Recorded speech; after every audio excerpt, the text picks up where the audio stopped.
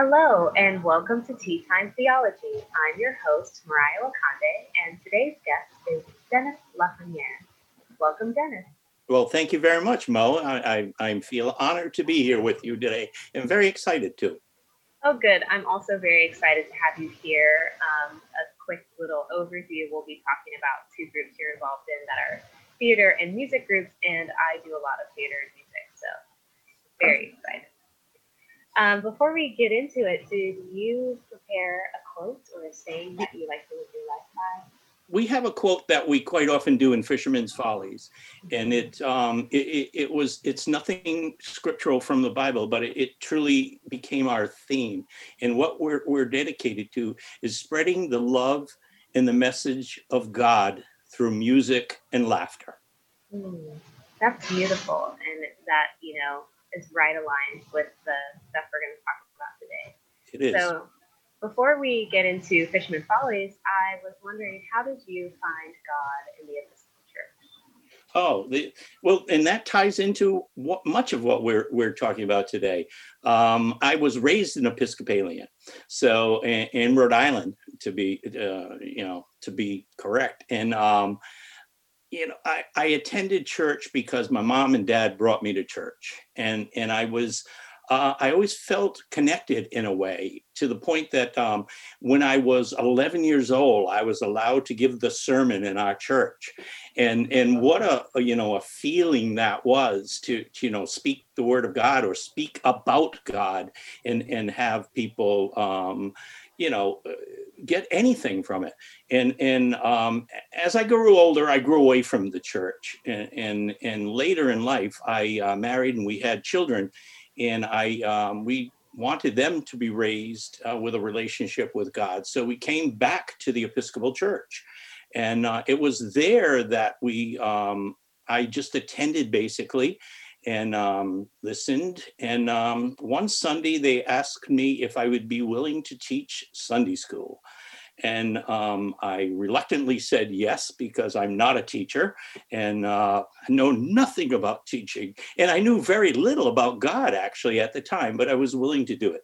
And it was through that my love and my relationship with God started to grow, in telling the stories of the Bible. And more than that, the people that are in the Bible and the situations that the people were in, and explaining that to somebody. God just started to manifest himself in my heart. And it's been that way for 25 years now. Wow, that's beautiful. I was also raised in the Episcopal Church. I'm what is known as a cradle Episcopalian. And I was also raised in a really small church with a small congregation. So there's all these opportunities to get involved. So, you giving a sermon at 11 is, crazy, but also super cool. And something I love about the Episcopal Church is kind of anybody who is willing, ready to get on up here. Let's give it a go. Cool. So you were teaching Sunday school, and it sounds like that started to evolve into Fisherman Follies. So for me and for everyone listening, can you give us a little bit of what that is? That is exactly where it started to evolve. Over the years, we taught a curriculum that the church had, and then I stumbled upon a curriculum called Fish Eyes. And what Fish Eyes were, it was 15 short video segments that we would show to our class, and then we would discuss it. And after I taught this for about 2 years, I started to think this would work as a play. This would work as a 90-minute production, a two-person production. And so this is where things are going to get weird. You can believe me if you'd like, or you cannot believe me. It doesn't matter. I remember thinking on it one day and praying on it. And a voice said, like if somebody was standing in the back of the room and spoke, you would hear it in your head. And the voice said to me, I want you to do this. And I remember in my head, seeing what was going on in my head, I said, I don't want to. And the voice said, no, I want you to do this. And I said, but I don't know how to do this. I wasn't involved in theater. I didn't know how to act. I didn't know how anything. And the voice literally said to me, I will give you everything you need. And so I just went, okay, I guess so. And I called the people who wrote the book, and they said, wow, thank you for calling, because we have a script to go along with this series, and we'd be happy to, share it with you. And I got it, and I started looking for somebody else to be the other role with myself, and that person came up. And then we searched around more, and Dante Tavallaro was a high school student.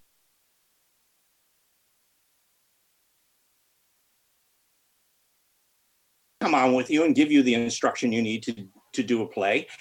And the other person in my head knew somebody in his office who did lighting. And we said, well, wow, this is wonderful. It turned out the person that did lighting was 10 years old. Oh my goodness. That was his love. So, who am I to question God? God gives us strange people, strange situations. In all of these aspects got together, and we worked and we rehearsed, and we got it together, and we sold out a church hall for 2 days in a row. And it was absolutely an amazing thing. And that, if anything, showed me who God uses and how God uses them. And when was this, and what was the show that you did? That was a show called Fish Eyes, and we did it in 2007. Wow. And what Fish Eyes basically was Andrew and Peter, as they interact with Jesus in obviously the biblical time, but you never saw Jesus. Jesus was always just off stage. So we would speak, and you would understand what Jesus said by our reaction to his statement. So we would look off stage and we would say, you want us to feed them? With what? And then we would have a reaction, and we would say, oh, you want us to get it from them. So the relationship, and then there were many times where it was Andrew and Peter, I played the role of Peter, who would talk to each other about what had transpired. And the wonderful thing, I get pretty emotional when I talk about this. Yeah. The great thing about it was, in terms of Jesus' relationship with two people who had most of the time no idea what he was talking about. They just followed him for a reason. That when they met on the beach and they were fishing, and Jesus said, follow me. Peter's very reluctant in the play. Peter doesn't buy into this. Andrew buys into it immediately and says, we need to follow this guy. There's something about him. And me as Peter, I'm very reluctant to go. But as the play goes on and we start doing things with Jesus and going places with Jesus, I buy into it 100%.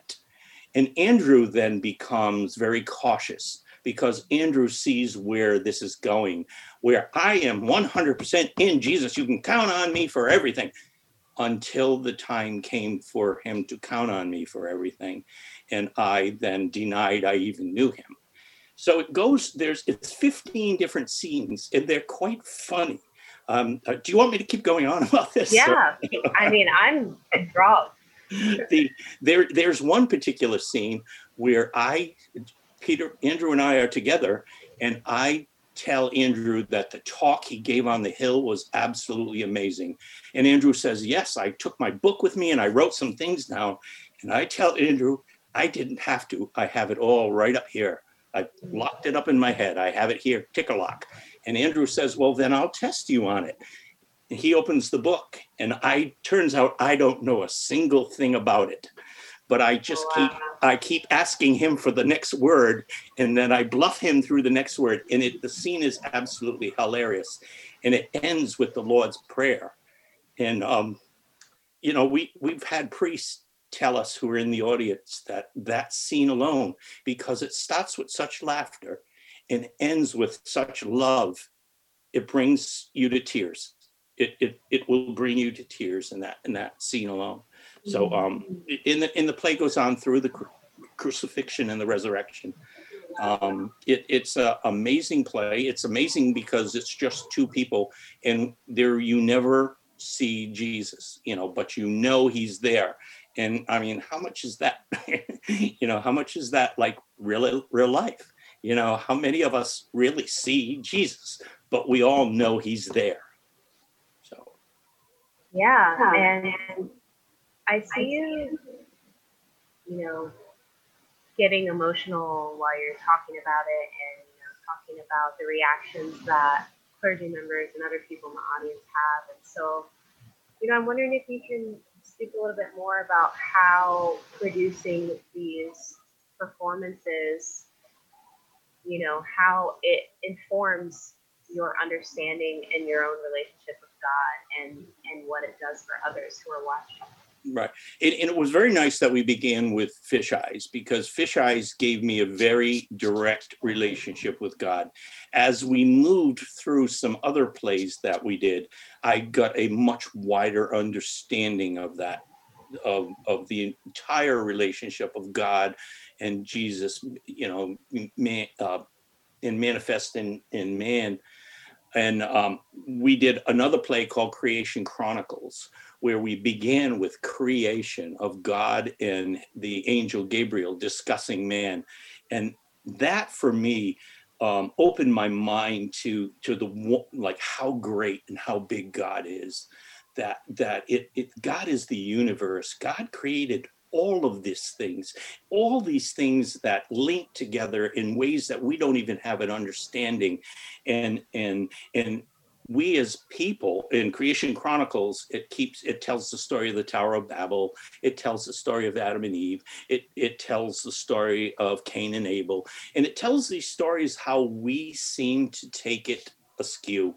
We seem to, as sinners, we seem to get it wrong at times, and we seem to, and God just keeps fixing it. God just keeps bringing it. And it's those lessons for me personally when I see these, and I work with actors, and so I have to tell the actor, or sometimes, because I direct all this stuff too, I have to direct them in a way that they feel that also. In Creation Chronicles, one of the stories was Moses coming back to find the Israelites in a whooping party. And Aaron has a party hat on, and he's got a horn, and he has to answer to Moses why this is going on. And one of the things I wanted to get from Moses, I wanted to tap on the love where he had just spent time. He had spent time with God, and he comes back to people. And I wanted to tap on an anger in him.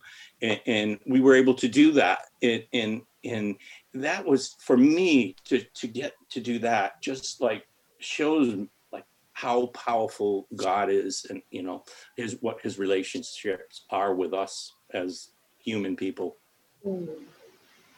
And who's in the audience at these things? I imagine there's a lot of people that also go to your church here. This is at Emmanuel in Cumberland, right?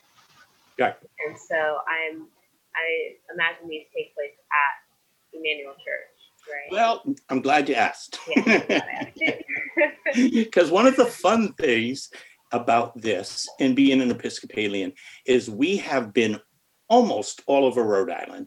We've been to St. James, both of them. We've been to St. Paul's.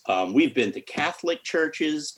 We've been to a Methodist church in Cumberland. We went to an evangelical church in East Providence. We have taken this message and this way of telling God's story to lots and lots of different venues. There's a lot of humor in these particular playwrights that we do. And one of the fun things for the actors and myself is when we go through it, there's a lot of biblical humor that you will only understand if you understand the story. So when we do our lines and we tell our stories, we listen, and we can hear all of a sudden when we do a joke that only a priest would get. We hear the, hear the subtle laughter, when I'm telling him of the transfiguration, I tell him Elijah shows up on a mountain. And Andrew's response to me when I tell him that is, goes, imagine that. Because we've been setting a place for him at the table all this time, and he shows up on a mountain. You know, if you don't understand what that means, you wouldn't understand the joke. So that's all. But we do quite a few at Emmanuel, and we really enjoy taking this to other congregations and to other people, and to share share the laughter. Share this laughter in these stories. That is it. That we believe sometimes there are so many people who just don't. Yeah, I really don't read the Bible because I don't get it, or it's boring, or it's this. And we'll make you laugh, and we'll show you the love of God through laughter. And then a lot of people said, I've gone back and I read that. I read the Tower of Babel because we never understood it like that. And our version of the Tower of Babel are two people building it up on the top, and they both speak different languages. Yet they both speak the same language, yet they don't understand each other with the terminology they use. And then God interferes in the form of lightning. They then don't understand each other, and it's hilarious how they don't understand each other. And then people went back and said, well, I read the real story later because you made that story so interesting. I wanted to see what it was like. And I think that's what is so powerful about theater. That's why it exists. I think for all reasons. I mean, it's a way to teach lessons. It's a way to give a voice to the voiceless, and it's a way to make concepts, make ideas more accessible to people, make them believable by people. So, to take these stories that we may or may not know. I'm a cradle Episcopalian. I've been going to church for the majority of my life, but I couldn't tell you what happens in these stories. I couldn't name you like famous stories in the Bible, maybe outside of like Adam and Eve. So then to be able to go and see a show and have it explained to me with humor and with emotion, to see it played out, it can have a really powerful effect. It can start a conversation with God that may have never been started had you not, been able to receive him in that way. So I think it's great. My family's always said that God has a sense of humor. Oh, absolutely. There is so much. There is and these writers are particular. They're two writers from Pennsylvania, and they do an excellent job, I believe, in tying humor in, but they don't lose. There's never a bad joke. There's never humor at God's expense. It's always humor at the root of the story. Because the root of the story to us might have an element of humor that we're afraid to laugh at, and that's where it comes out. The fact that we believe that the 12 apostles were, had educations and biblical degrees. No, they didn't. They were no different than you. And if you think you need to be a priest, or you need to have a degree to understand God's word and feel God's word, then I think they are the ones that are wrong. It's people who, hear these stories and feel them in their hearts. That's I think what God, and in the plays, Creation Chronicles actually ends with the story of Noah, and it ends with God coming to the conclusion that he cannot create something and then be apart from it. In order for him to create it and it to be what he wanted it to be, he needed to be part of it. He needed to be with man. And at the end of Creation Chronicles, God thinks for a minute, he lights a candle, and then he gives Gabriel a certain job, and then he leaves. And the only thing the audience sees is the candle, which represents the light of Christ. And then that then takes up with the next play called Dovetail, which is the story of the Nativity, where that is my favorite play. That is the one of all the plays we do that. And I play the angel Gabriel because I had to bicker with God to get the job to go tell Mary that she was going to bear the Christ child. And he didn't want me to do it at first because of what happened to Isaiah. He didn't want me to do it because with the Isaiah and the wrestling and the hip thing, but I talked him into it. And that's how Dovetail begins, is with me showing up at Mary's apartment. And Dovetail is the story of the Nativity done more or less today. So when I show up to Mary and I tell her where I come from, who I am, and God has chosen her, she can't believe it. She can't believe it. And eventually I do convince her that God needs a safe place to stop, and he has chosen you. And I tell her some reasons why he's told her. And then Mary then goes to a dinner with her fiance as they're planning their marriage very soon. And she tells him that she's pregnant. But she didn't do anything wrong. She didn't sleep with anyone. And then Joseph's reaction to this is where the play then starts to go. And I mean, I would ask the average girl or guy on the street, if you're planning your wedding and your fiance tells you you're pregnant, what are you going to do with that? And Joseph leaves as it says in the Bible. And then I appear to Joseph in the dream. We wrestle, and I convince Joseph to go back and marry her, which he does. And then it goes through the whole delivery of the baby Jesus. And there's lots of laughs, and there's lots of characters. There's 2 hilarious shepherds that I appear to, because in the Bible, he appears to shepherds. The only problem is these shepherds are not the brightest shepherds in the world. and they get the message all wrong, and I'm trying to correct it with them. And then there's the innkeeper, and there's so many great scenes. And in that play, I'm fortunate to play the angel Gabriel. I play the innkeeper. I play another person. And the root of the play is that I'm involved with everything that had to do with Mary, because God never deserted Mary through the entire time. And it's a phenomenal, it's one of my favorite plays.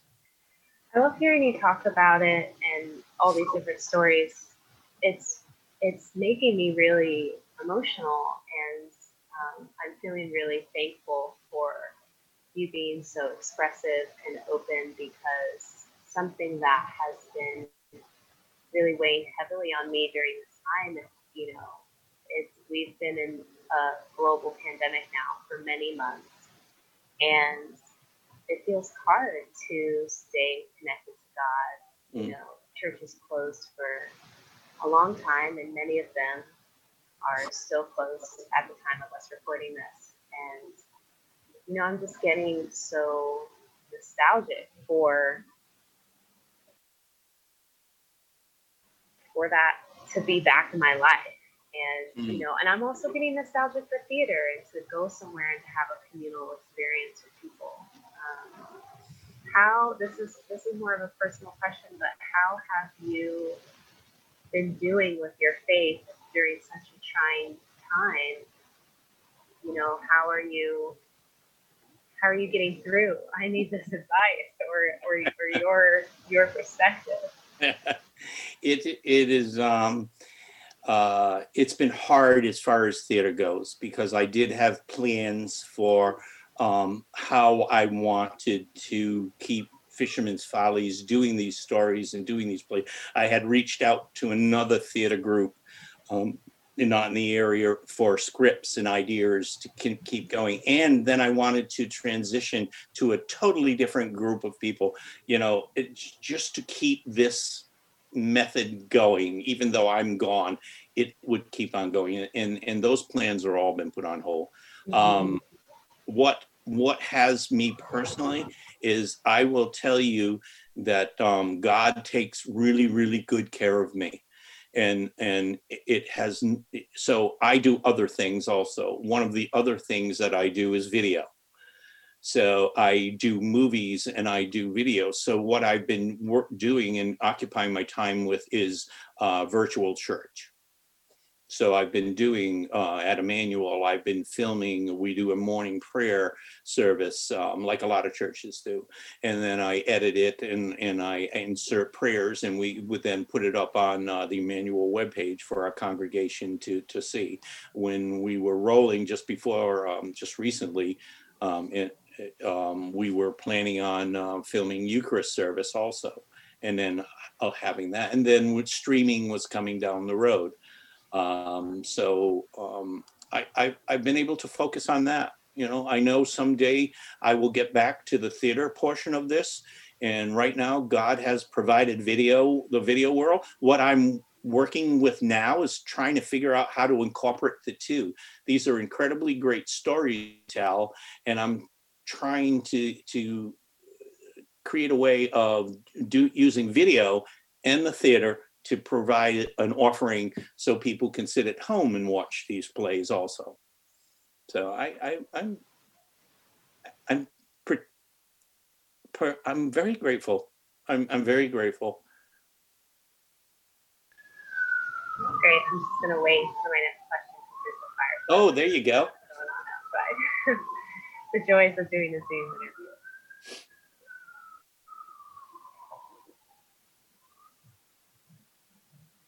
Well, that's great. I'm really glad that there are still ways for you to be creative, to get the word of God out to people, to try to keep things going as much as possible in this evolving time.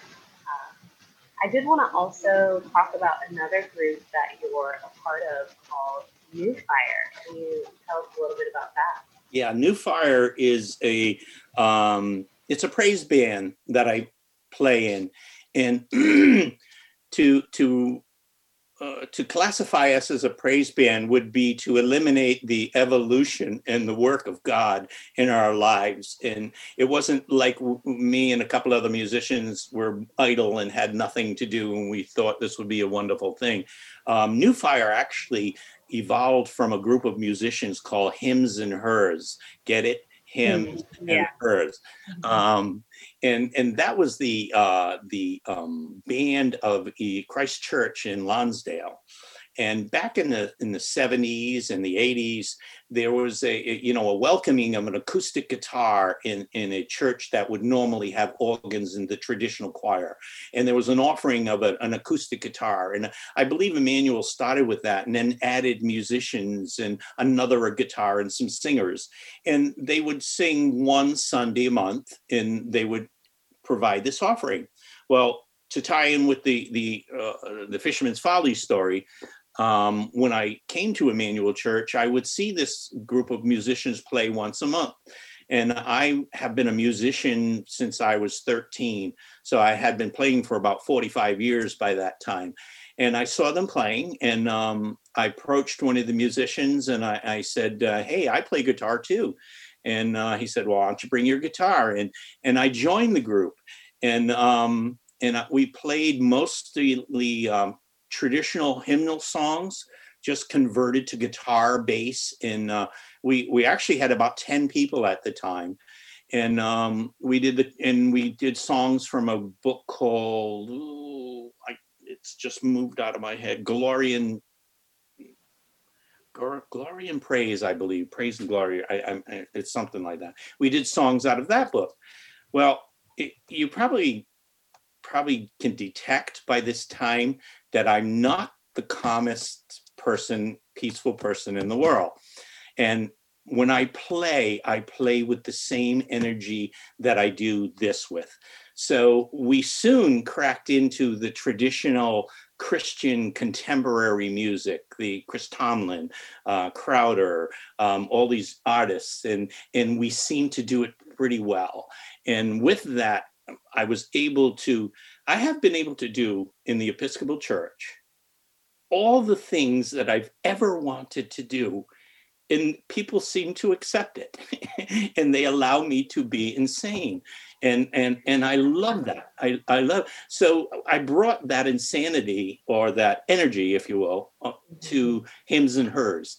And it changed a little bit the personality of the group to the welcome of the congregation. So one Sunday a month, we Hims and Hers, the different style Hims and Hers would play. And we did that for quite a long time. And eventually we went up to Emmanuel Church, and we continued that way. And over time, various musicians, things happen in your life, and you exit, or different ones came on board, and some exited. And it just felt like it was time for a change. It was time for a new thing. And one of the priests, Melody Show, at the time, suggested that we change the name to New Fire, being the new fire that we light at Easter, and that lights the light of Christ throughout the world. And so we adopted New Fire as our name. And we've continued from that point on. Basically, the group currently is only 4 of us. And we do play one Sunday a month. And we've been lucky enough to play at a couple other churches every now and then in the diocese. And we got to play the coolest thing that I've ever done. We got to play Waterfire the night that the Episcopal Diocese sponsored it. And that is cool. It was, you play at church, you play in front of 100 people, and that's excellent because there's such a connection. But to play in front of a couple thousand people at Waterfire was an amazing experience.